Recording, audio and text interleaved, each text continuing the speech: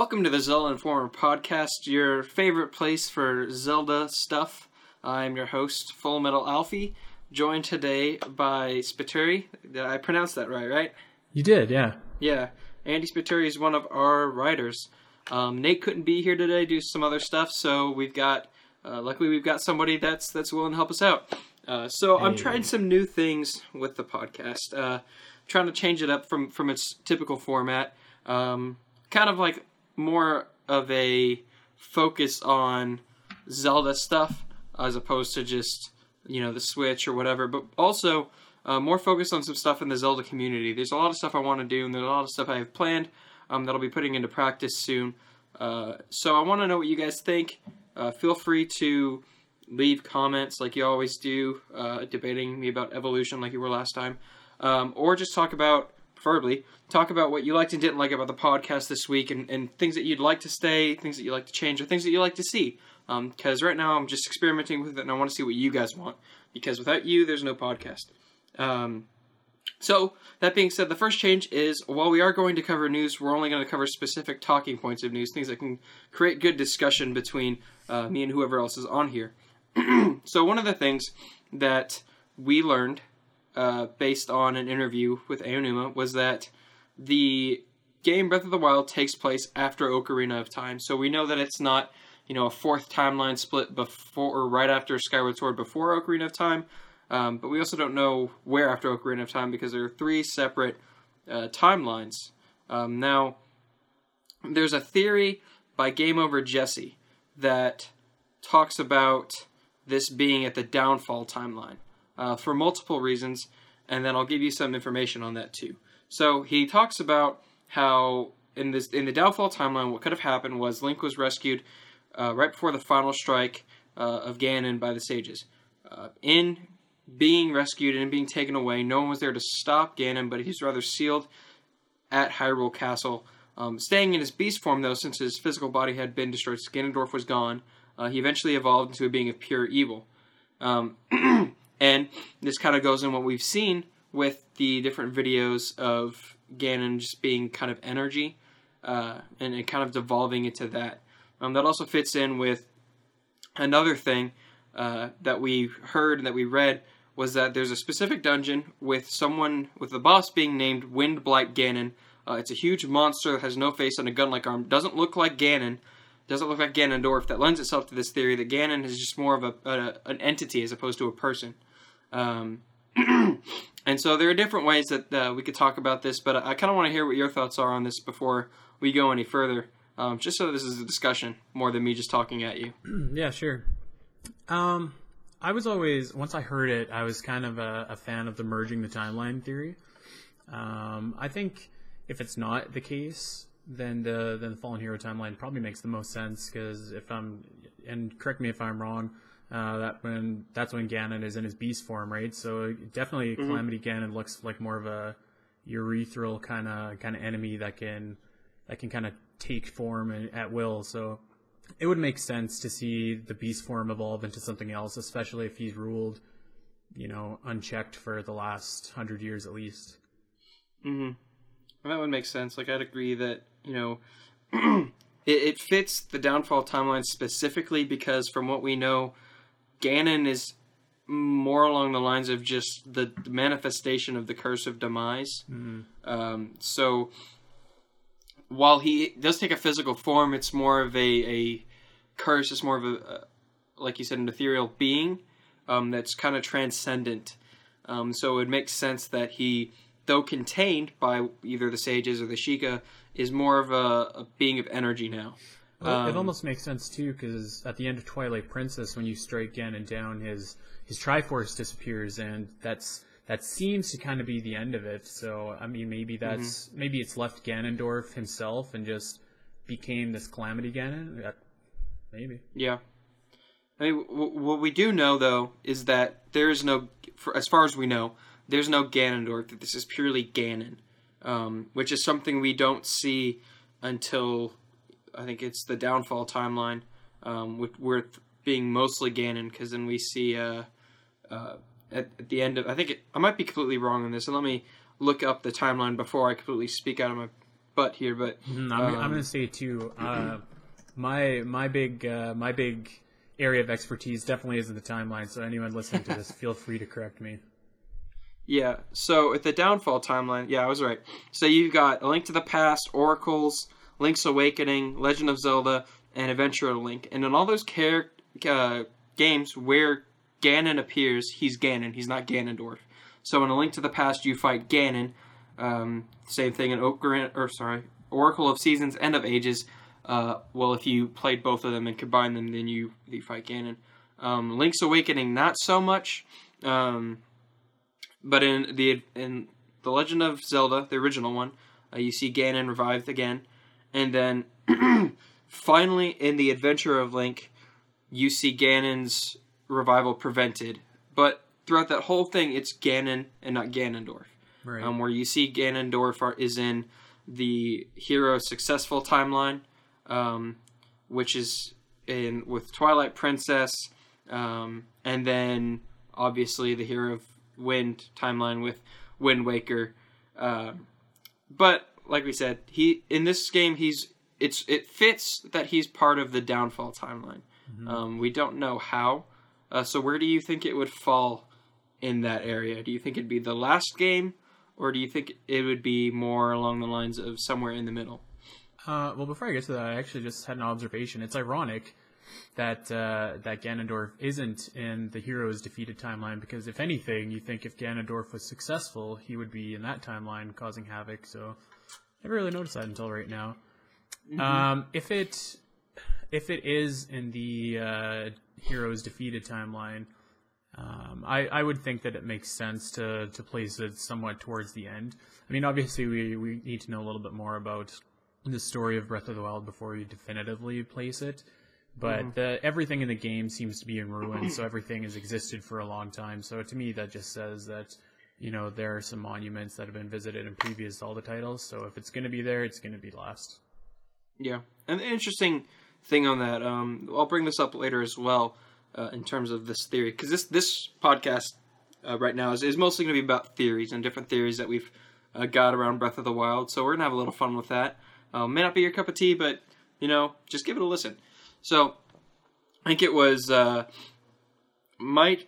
was HMK and Zelda Master. They're doing a 2-part theory thing about the end of the cycle, and we'll get to that a little later. But in that, HMK mentions that the Zelda series has always had kind of a butterfly effect, and not necessarily in the choices you make, but in the fact that despite there being obvious differences, each game or each timeline has very similar places and very similar locations, whether they look completely different or look very much the same. For example, in Twilight Princess, you have Kakariko Village, and you have the Gerudo Valley, you have Gerudo Desert, you have all those different similar monuments and stuff like that. Yeah. Yeah. And you have the Sacred Grove, which is Kokiri Forest, which you also see in A Link to the Past, although it's not necessarily called that. It's a similar place. And so time like we talked about last week, time happens a specific way. There might be deviations in each of these timelines, but monuments, like you said, are going to be repeated. So that was an interesting thing to note. So yeah, I'd agree that it could be at the very end, after he's prevented from being revived, but it could also be right before that entire timeline starts. Because on the game, or on the game list with all the timelines on it, it's called the Sealing War, which happens right between Link to the Past. Mm-hmm. And so we haven't seen that and we haven't heard about it, because all the games on that side weren't necessarily very cinematic. But it could happen there. That's at least kind of where my working theory is at this point, is that we're going to see the Sealing War between Ganon and these heroes. That would make sense to kind of give us an explanation as to how, why, if Ganondorf was successful, then he's now this other being, which then turns into Ganon later. There's definitely a link missing in there, pun intended. Mm-hmm. but yeah, it would make sense. I think it's either going to be at the beginning or the end. I think I still probably lean towards the end, but I mean, now that I hear it, I like thinking about what may have happened in there, because you're right, we haven't really dived into that yet in the series.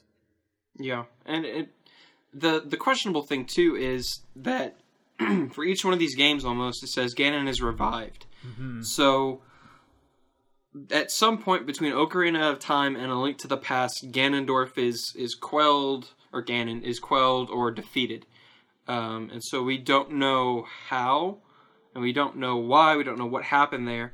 And I'm thinking that this may be the game that we see that in. Of course, there's dozens of other theories out there about this, but that was kind of my 2 cents on where it would be placed in the Downfall timeline. Of course, like you said, there's also the fact that it could unify all the games.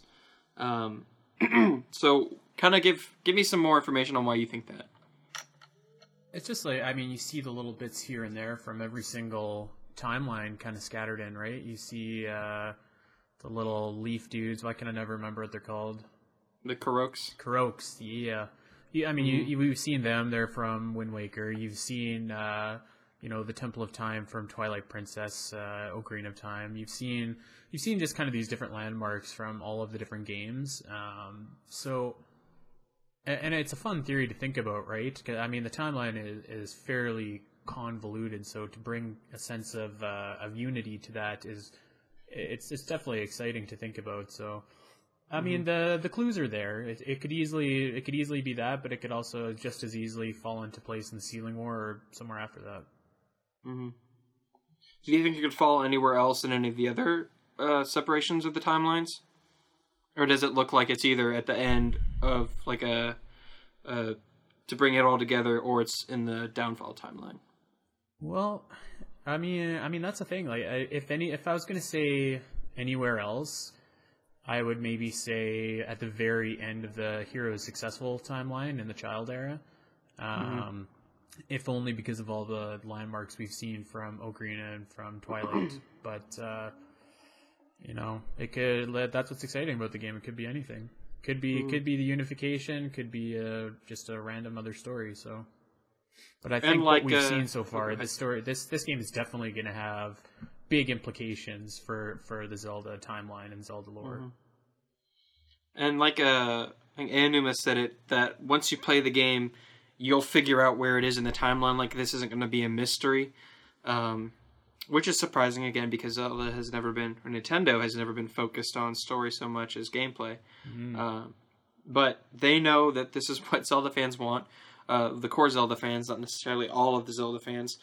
And so we're going to figure it out at some point where it fits in the timeline. But yeah, I think those two that we've talked about are the most viable, at least in my opinion. For what we have for evidence right now, it looks the most likely, right? And kind of piggybacking off what you were saying, but I think like even the kind of renaissance with the Zelda series and focusing on stories even started with Skyward Sword. Wasn't the most beloved Zelda title by any means, but yeah, like the storytelling, if nothing else, was pretty top notch, and there were some great scenes in there. So I think that they're getting it, and I think that the next couple core Zelda games will definitely have that flair to it. Okay. So, next topic then. I kind of want to... I mentioned Windblight Ganon, being a huge monster, no face, and a gun-like arm, being the boss of one of the dungeons. And so, there's a few implications that this brings up, at least in my mind. First, we originally thought that if there are 4 dungeons, if there are only 4 dungeons, that each of the 4 dungeons would only have the bosses would be some form of the corrupted divine beasts. That would make sense in terms of, since they're Sheikah technology, and the Sheikah technology was influenced by Ganon at some point, right. Would those be the bosses of the different dungeons? But obviously, or from what we could tell, Windblight Ganon is something completely different. Unless, and here's where one of the things that I've been thinking about is kind of like we were talking about, is Ganon is more of an energy at this point. So maybe that is the divine beast, and maybe Ganon, Windblight Ganon, is possessing it. I was going to say, like, I wouldn't put it past, them being corrupted in some sense and turning into these, calamity Ganon forms themselves. And once you beat them, you freed them and kind of rescued that little sector. That still makes sense to me. Yeah. And the name is still confusing. Like, a lot of people have been really confused by it because it, doesn't really make sense, especially with what we can see from the boss itself. It doesn't look like it's part of the wind at any point. It looks like a giant mechanical beast with a gun arm. Like they're trying to show us that they still remember Metroid, but not really. Don't bring up Metroid. So, what do cool, you? Though, if the other bosses were like Twilight Ganon or like Majora Ganon or something like that. Ooh. Never happened, but that'd be cool. Well, that is interesting that you bring that up, though, because if this is completely out there, and this is probably not true, but the wind is part of the Wind Waker. That was literally in the name, and the word blight is like a disease. It means a disease or an infection. So, what if that's a version of Ganon from the Wind Waker timeline? And then what if we fight a boss that's the Ganon from the Child timeline, from, like you said, the Twilight Ganon? And then what if we see one from, like, A Link to the Past or one of the other games, like, being that kind of Ganon? What if the name Windblight Ganon means this is the Ganondorf, or the version of him, or the piece of him that was in Wind Waker? Because also, if you notice, they never refer to Ganon in Wind Waker as Ganondorf. He's always Ganon, which was an interesting stylistic choice, which may have other implications. But what do you think about that thing that I just first and foremost, if they're going that road and you're battling a Ganon from Wind Waker, from Ocarina, from whatever, I think that lends like serious credibility to this timeline, merging everything together. Would be my initial first thought. The second thought would be like, that would be off the rails. Like, fighting all the different versions of Ganon would just be amazing. Like, total fan service, but just like a total like wicked present to timeline enthusiasts that have been obsessing over the timeline for as long as it's been around. I would like love to see that. That would be really cool. I don't necessarily think that'll happen. I think that the theory of the corrupted guardians is probably more likely, but that would be something. Yeah, that'd be really cool. That would be sweet. If they did that, then they'd totally blow my mind with it. But like you said, that's not as likely to happen as them just being corrupted guardians, sadly. So don't get hyped up for what we just came up with. Yeah, we're sorry to raise your expectations up, everyone. Yeah, that's probably not going to happen. But kind of with that topic then, do you have anything else left to say on that one? No, other than I'd just like make it happen. That would be awesome. That would be so cool. Okay. So we're gonna talk a little bit about some other theories, and this is also going to include the analysis and some of the hypothesizing from the Commonwealth Realm character analysis. And this next one is what I mentioned earlier with HMK and Zelda Masters Theory. It talks about this game being the end of the cycle. Of course, they in the video you'll hear that they are proposing a fourth timeline split, which comes right after Skyward Sword, which we know is not the case here. But that doesn't necessarily mean that this can't still work. So the points that they made, where they said that this game could have the end of the Curse of Demise, and the only way to do that would be destroying the Master Sword, because as we saw in Skyward Sword, the remnants of him were in the Master Sword, and it had to be sealed away in order for the power of the evil to be stopped. And Fi was supposed to stay behind and purge the evil.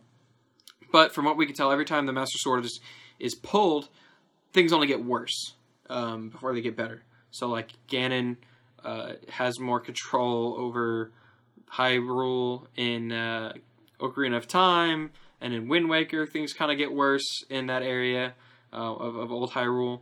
So the theory that they're proposing is that the Master Sword is the reason why things keep happening over and over and over again, and that the decaying Master Sword is something that the story is going to be about, with them trying to destroy it, removing the remnants of Demise purposefully and permanently from the world. So that was an interesting theory. I never thought about that. What about this to add on to this theory? And cut me off if I haven't read this theory yet, so I'm just proposing this in not knowing if they already did or not. But if you destroy the Master Sword, let's say, and you're fighting a corrupted version of Faye who maybe is responsible for Calamity Ganon, that'd be kind of cool too. Mm-hmm. Yeah, it's interesting to see, because we've never seen the Master Sword like this before, and it's more than just rusty. It's broken down. It's decaying, and it's more than just a broken version or a powered down version, because as we saw in even Skyward Sword, when we were forming the Master Sword, it was still a viable weapon. In Wind Waker, when it was powered down and you had to unlock its power with the two different sages, it was also still a viable weapon. You could still use it. In this one, it looks like if you tried to swing it and hit someone, it would break. Now, one of the things to note also is that in the trailer and some of the footage that was dropped today, we saw a fully restored looking Master Sword. Whether that took place in the present or the past, however, we're not entirely sure. Another little tidbit of information too is Nintendo said in an interview, which is on Zelda Informer, I believe, that there was no single weapon in the game that was completely impervious to breaking. So if anything was going to be completely, indestructible, you'd figure it'd be the Master Sword. But maybe they're just throwing smoke in our eyes, but maybe not. Yeah, maybe, like they said, maybe this is the end of all the Zelda tropes that we know, we've gotten to know over time. And for those of you that are worried about this theory and don't like it, keep in mind that we've had plenty of games. I said plenty. There are a few games that we've seen that don't have Ganon or the Master Sword as the main villain and the main weapon. We've got Four Swords, we've got Phantom Hourglass, we've got Spirit Tracks. You got Majora's Mask, which was voted the greatest Zelda game on Zelda Informer this last year, right? Exactly. So if Ganon and that goes, I have every bit of confidence that they'll find something to replace it with, and who's to say that they can't make another game before that happens anyways. So yeah. And also, what would be interesting to see, and a character that a lot of people, for some reason, the fan base loves so much, is Vaati. Maybe he returns in later games. Maybe we see him more as, instead of just his handheld title, since they're combining the systems, and it's just more of a hybrid now. What if we see more of him? He's an interesting enough character. We don't know a lot about the Wind Tribe that he came from. So there's a lot of mystery there around him. Even in Zelda games that have featured Ganondorf, there's been enough strong secondary villains that could carry a game. I mean, you look at Zant, some of the other guys too, that you could easily base a game off of their evil deeds too. So it might be an opportunity to build up some extra characters. Maybe we'll finally get a new Zelda character in Smash Bros. So would you like to see this happen then? Would you like to see all of those tropes die off? Having just said all that, no, I don't think so. There's something about the fight with Ganondorf and the bond between the Triforce that I think is essential to Zelda. I definitely I would like to see something substantial happen with this game though, and I think that it will. What that is, I'm not sure yet, and I think it'll change the Zelda going forward. I don't know that I would want to completely get rid of Demise's curse or Ganondorf or et cetera, et cetera. I wouldn't be opposed to having more spin-off games, kind of like Majora's Mask or any of those games too, just to highlight some of the other stuff that goes on in these times of lull between when Ganon attacks and when he doesn't. But at the end of the day, I think I'd keep that at least in the series, because that's one of my personal, high points is the bond between those three and how they're linked always. Pun again. Yeah. And I agree to a point, but I'm not opposed to them making a new villain and putting someone new in Ganondorf's place.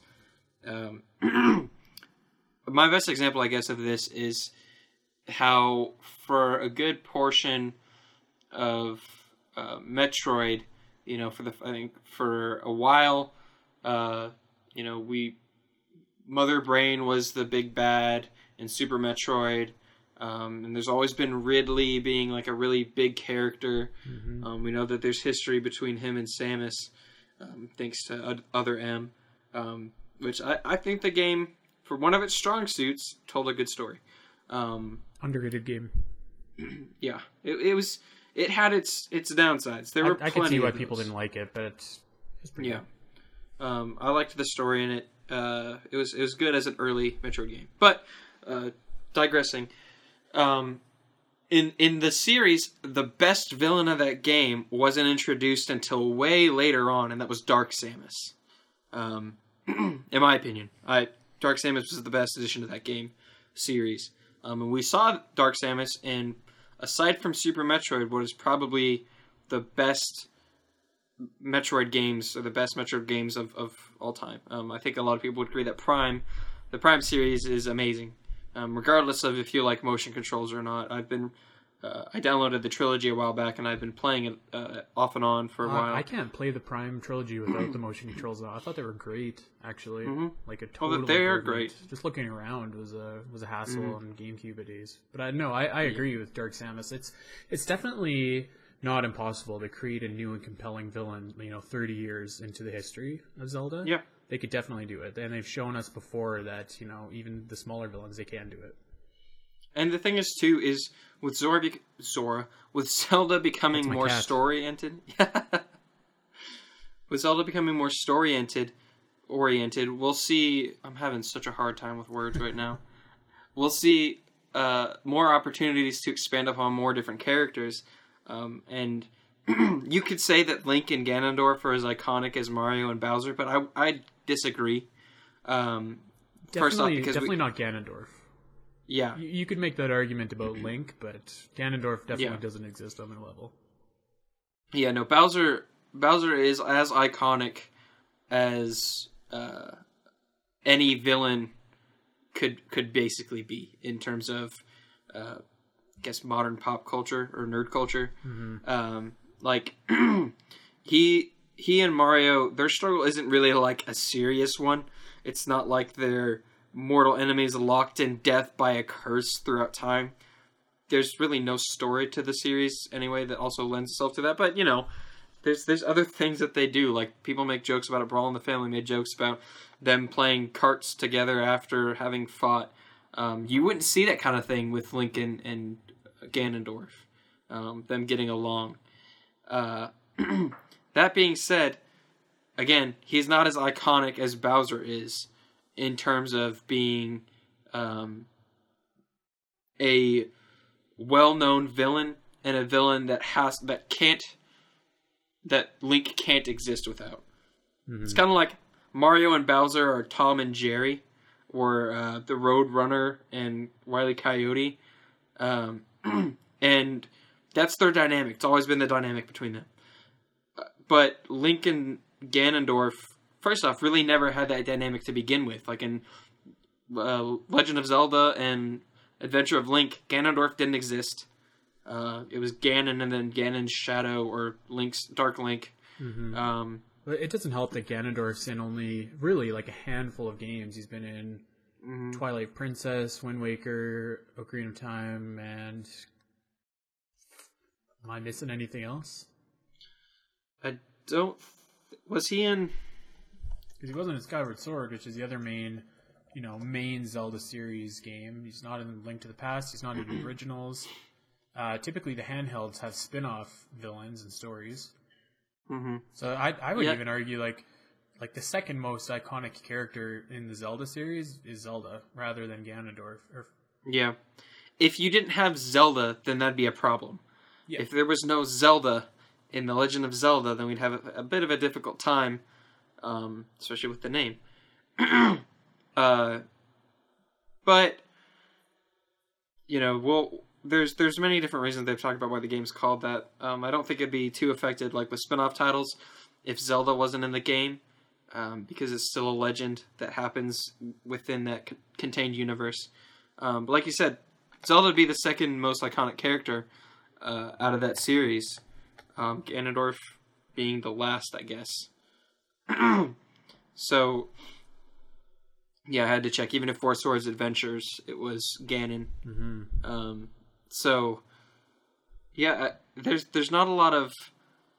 It's not necessarily known... widely known. In the fan base, it's known for its villains. Ganondorf is a good, compelling villain. He's a good foil to Link. But he's not as, noticeable or as... what's the word I'm looking for? His presence is felt in the games that he's in, but really, like we just said that there's 3 games that Ganondorf appears in, and I'm looking at 2 of them, Wind Waker and Twilight Princess, and I mean, really, it doesn't even show up until halfway through those games.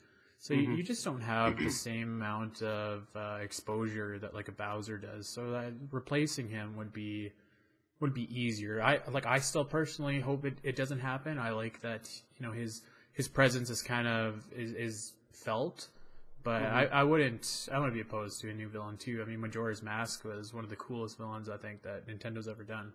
Yeah, and even you mentioned Twilight Princess. It wasn't even mostly... It was like maybe 3/4 of the way through when you saw Ganondorf. And Zant was a compelling villain in and of himself. We really didn't need Ganondorf in that game. And that was a lot of people's complaints, actually, with Twilight Princess, was how they kind of shoehorned Ganondorf into the game for the game's story. So, I know a lot of people are going to disagree, but I'd be okay if they added a new villain or brought one back in the form of Vaati or something, where we didn't always have to have Ganon or Ganondorf being the main villain of the game. Mm-hmm. I'm one of the guys that thinks Vaati's a really cool villain, and that piece of fan art, the mock fan art of him in the Breath of the Wild style artwork was really cool. I'd love to see him in a 3D game. Oh yeah. Okay. So moving on then. This is a problem that we had last week in terms of the Rito being named in Breath of the Wild as the birds. And there's I didn't look for this, but I found it was a Zelda theory on the Rito. It's done by the Gamer Musician, and so I'm going to break down a few of the facts that he presents and kind of give us. There's really not a definitive fact that's like, aha, this definitely isn't it. It's a theory, as most of these are, or as all of these are. None of them are facts, except for the fact that they said it comes after Ocarina of Time. But so he says in the video that the Rito, the word, its etymology is based on the Japanese word tori for bird, and Rito is just the word order is flipped or the letter orders are flipped. I always forget what that's called. But instead of it being tori, it's Rito. Also, though, Rito is the Italian and Spanish word for rite, as in a rite of passage. And we know that the Rito gained their wings from a rite of passage by going into the cave and seeking Valu and him bestowing upon him the gift of flight. In the thing that lends this to, in terms of the Zora and this version of the Rito in Wind Waker not being able to coexist, is that in the post-Great Sea world, there were no Zora, and that the Rito were the physical replacement of the Zora. And so for his discussion, he names 2 different types of Rito in terms of where they take place in the timeline. So they're the Flood Rito, which are in Wind Waker, and they're avian humanoids. So they're primarily human creatures in terms of form, with some avian features like arms and kind of wings on their arms, but they also have mouths and feet and hands. But the Ruined Rito, which he calls the Rito in Breath of the Wild, they're more humanoid avians. So they're birds with human features. I know this is a little confusing, but they have talons and they have wings as opposed to hands. Even in Wind Waker, while Medley had wings or Kamali had wings, they also had hands. Mm-hmm. And even in I think Cass is the name of the bird that we saw playing the accordion or something. He was using his wings to play. One of the things that he also mentions to the possibility that these are not the same Rito was we know that in the same timeline, I guess, because Ocarina of Time is in the same timeline as all of these, that there were two different races of Zora. So you have the River Zora and then the Lake Zora, which are the civilized ones. Right. And so these could be two different types of Rito, and they're not the same exact Rito that we've seen before. Which wouldn't be shocking because we've seen two different species or two different types of the same species before. So that I liked that theory because that cleared up a lot of stuff that I had a problem with them being the name the Rito. But what do you think about that? I like the theory too. It doesn't necessarily answer the question or like the mystery of why both the Rito and the Zora are in, because that seems to be a paradox that they can both exist in that world. So if anything, I think that would probably give more substance to the unifying the timeline theory. Mm-hmm. I do like the theory though that I hadn't really thought of that either, but that there were two different types of Zoras, that there could be two different types of Ritos as well. When I first saw them, I was just picturing them as a complete new species actually, because they looked similar, but they had enough differences. So, but now I'm curious to see where it goes, but I don't know if that would quite do it for me in answering the question of how are these two races, both here. Mm-hmm. And kind of going off of that then, since these are kind of the same in terms of, character discussion, we'll go ahead and just talk about the Commonwealth Realms one bit by bit, but they also talked about the birds that we're referring to that have been named the Rito, that they look kind of like, the only other birds we've seen in the series are the Loftwings. And so their theory was that these birds are descendants of the Loftwings. What are your thoughts on that one? Well, when I first saw them, I thought they looked like Loftwings too. That was my immediate response. And I think the first trailer we saw with the Rito or the Bird People was at the Game Awards. And when I was watching that, I was like, oh, Skyward Sword Loftwings have evolved. So if anything, I think that would have been a better explanation for me, is that maybe the Loftwings have evolved and become a race in their own right. It's nice to see the tie-in there, so it's interesting to see if they'll go forward with that or not.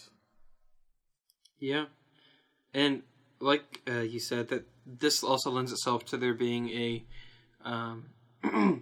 more unification of the timelines. Mm-hmm. And a lot of people chalked up this game to being right after, on the child or the adult timeline because of the Karoks and the Rito.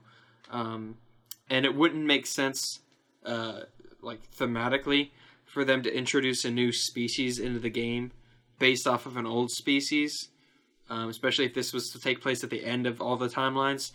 So we've never seen the Loftwings except for in Skyward Sword, and now all of a sudden we're seeing them again, evolved. Kind of doesn't make sense. But of course, this all relies on timeline placement and in terms of that idea, and so it's all a little confusing. We don't really know when this game takes place, except in one of the three timelines or in all of them. Definitely confusing for sure. Mm-hmm. He also goes on to say that, or they do that. One of the things that I thought was interesting was that the Karoks aren't an evolution of the Kokiri children, and that the Kokiri are more of a spirit. Like they're spirits that take on the form of whatever suits their survival. So in the Flood world, or the Flood timeline, they took on the form that they did for their protection and for their survival. And so, kind of reason this out. As children, they're not really durable, so they're not going to be able to survive very easily against creatures or monsters. But as these solid wooden creatures, they're able to take the form of something that can resist being attacked a few times, maybe. Again, this it's kind of a stretch, but do you think that they're more of an evolution, though? I personally always consider them an evolution rather than. My biggest I'm gonna poke a hole in that theory point right now is like, if they could take on the form of something that protects them, why wouldn't you take on the form of something aquatic to be in the Wind Waker world? Which is actually ironic too, since like Zoras would have been the best fit for that world, and they're the only ones that apparently got left in the dust by evolution. I like to think of it more of an evolution. I think it makes more sense to me, because if they're just, if they're taking on other forms, I'd expect to see like a school of Karok fish or something like that, rather than what they were in Wind Waker. Mm-hmm. And I see that, like, the whole idea that of the evolution that they posed in these games over and over again is really confusing, because, like you said, the Rito don't really make sense in terms of how that evolution worked. Because the Zora are basically the perfect race. They can survive on land. They can survive in the water. Who really seems out of place is the Gorons. Yeah. If anyone, you think that they wouldn't be kicking around still. Yeah, on their floating rafts around everywhere. And somehow Tingle still made it too. Yep. So maybe it's in the child timeline, because Tingle was in Wind Waker. I don't know. It's all confusing. I think Tingle is like an interdimensional time traveler that can just go wherever he wants to go. Calamity just making Tingle. maps. That's the real villain of the Zelda series. Some other things to note about this Commonwealth Realm video was that we saw a Gerudo town in the desert. So it was a well-developed town. It had walls. There was Gerudo life. They had water there. And they have some theories on this girl, too, that's accompanying you. All the videos that we're talking about are linked down below. Sorry if you're only listening to this as audio. But I'll have these 4 videos, 4 videos linked below, so you guys will know, where we're getting all this from. Also, in any news that you guys want to know, check on our website too. But overall, basically, the Commonwealth Realm talks about the different species that we see, the different characters that we see. One of the interesting things that they noted too, that I kind of want to talk about a bit, was that there appear to be 2 different types of Sheikah. There's the Hylian serving Sheikah, or loyalists, that are in the shrines, and then there appear to be others, like in the video that Game Explain posted, where Link's fighting one, being kind of a defector, being opposed to Hylia and to the kingdom, and those being 2 separate factions. So what are your thoughts on that one? That it might make sense in a way. Maybe Ganon has corrupted them. I would definitely need some more context as to where the Sheikah dissolved, because their main charge is to protect the royal family, and that's what they've been doing for generations in every Zelda game that we've seen. So for them to stand against the royal family would be pretty strange in the face of their history, unless maybe Calamity Ganon has infected what's left of the royal family and is issuing orders and something like that, kind of like a Lord of the Rings thing when Theoden got infected. But other than that, I'd definitely need some context to wrap my head around that one. Yeah, and that's kind of true for pretty much everything in this game. is that we need to see more context and more,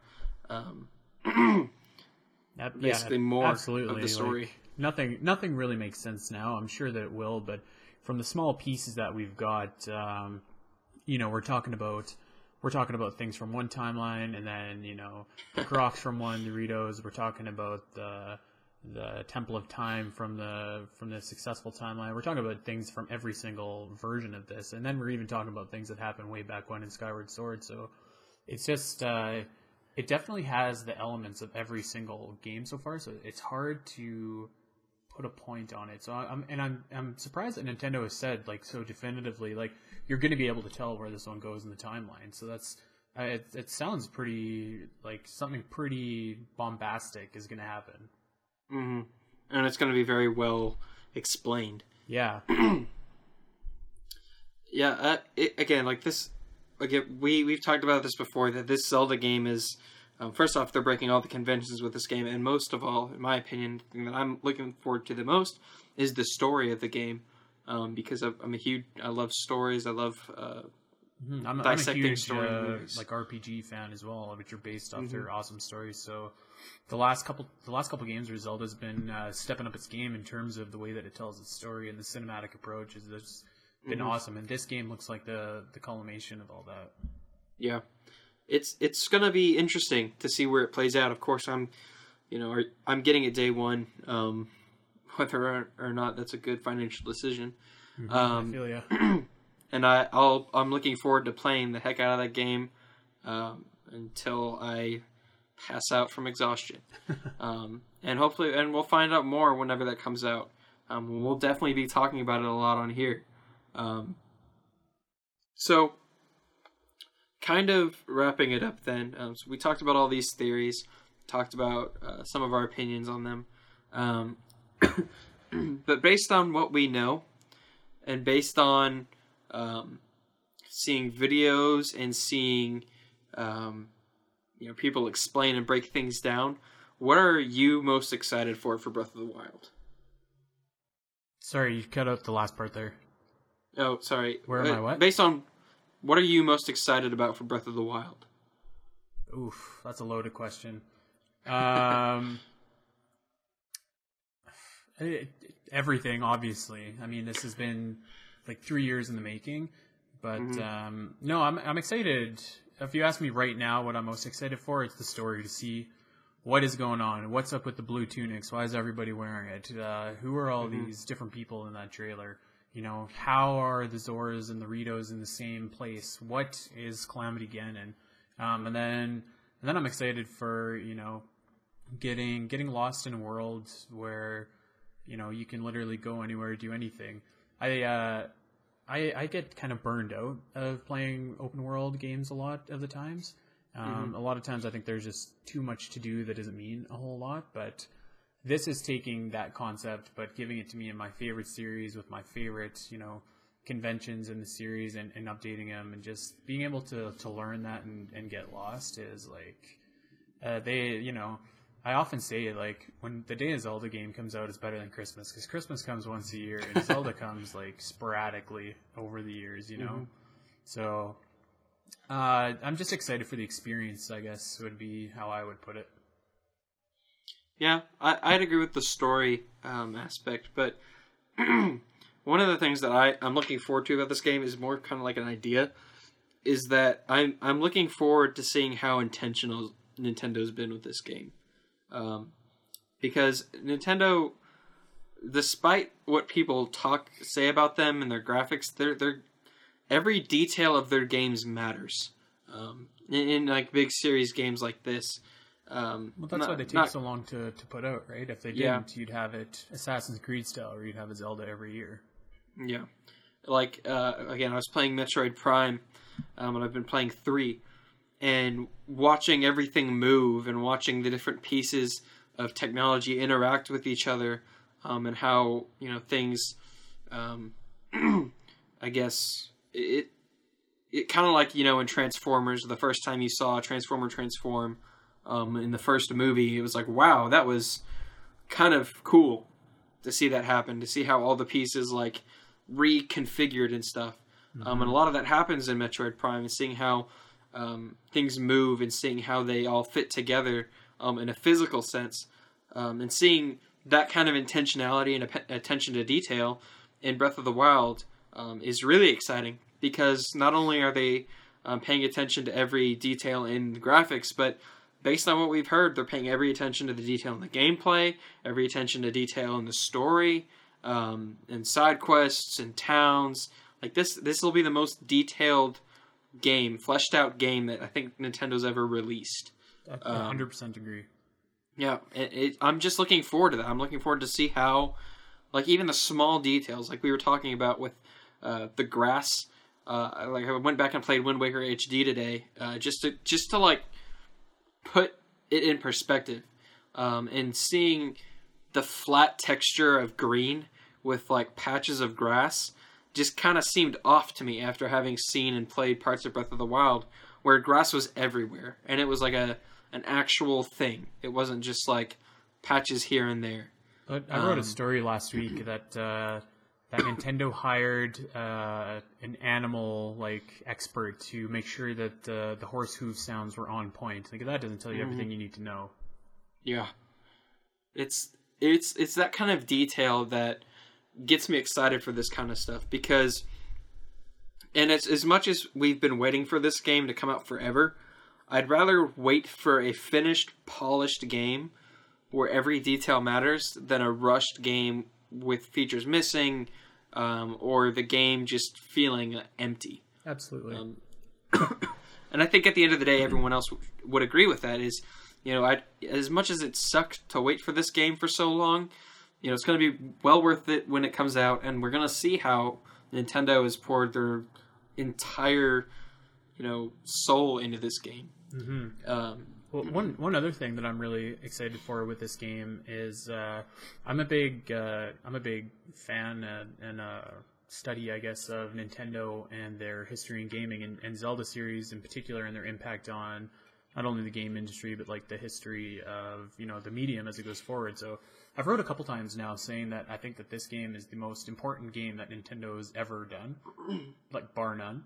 So one thing I'm looking forward to is not the immediate aftermath of Breath of the Wild, but like slowly watching the results of that game come in and seeing how this game shaped the launch of the Switch, which then shapes Nintendo's future in making hardware, which then kind of spirals and has that effect onto everything else that we know and love about Nintendo and the Zelda series in particular. So I'm quite excited to see that as well.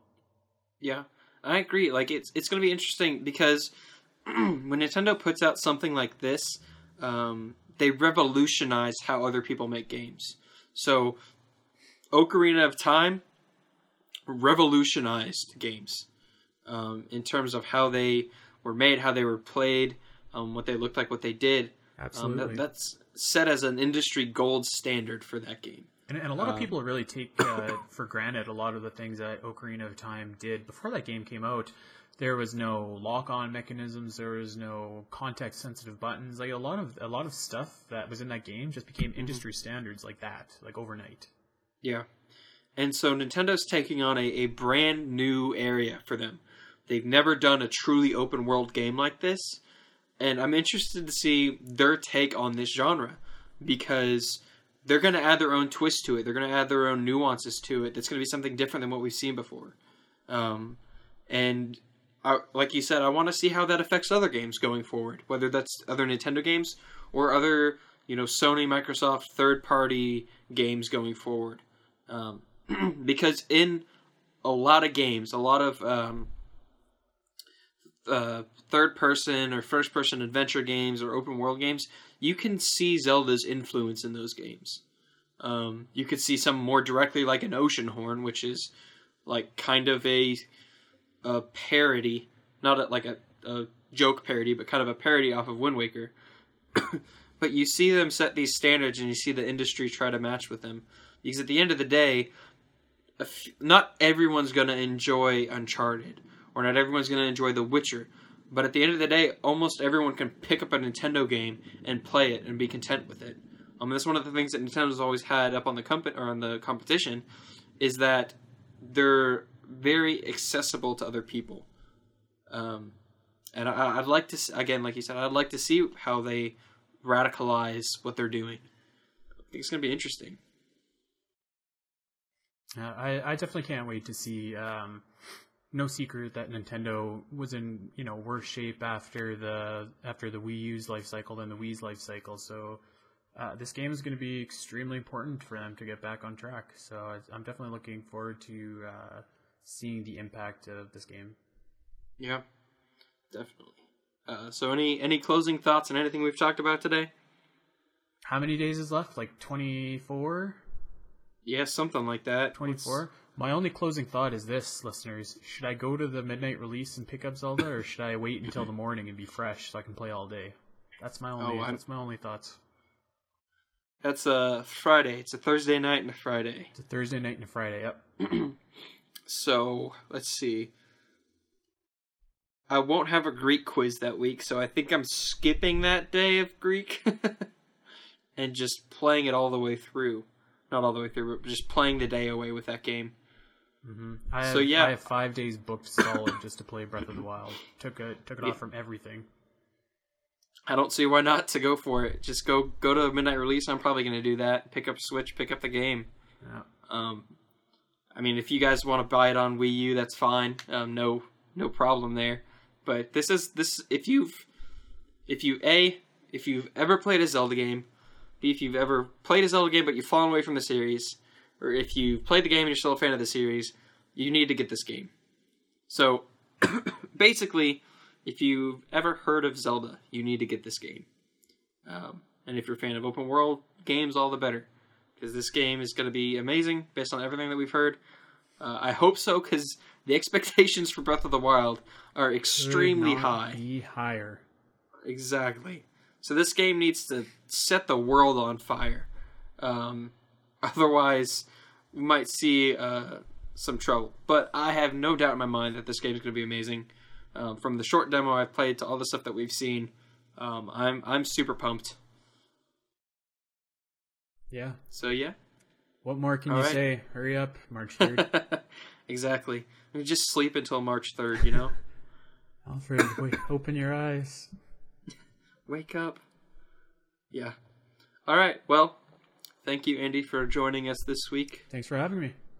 No problem. We'll see you guys next week. And like I said, make sure to leave any feedback you have about this week. Obviously, this isn't going to become the standard for every podcast, but this is just something fun that I wanted to talk about. Just a bunch of theories about the game. So we'll see you guys next week, and have a great weekend. This will come out on Friday. See ya. Bye.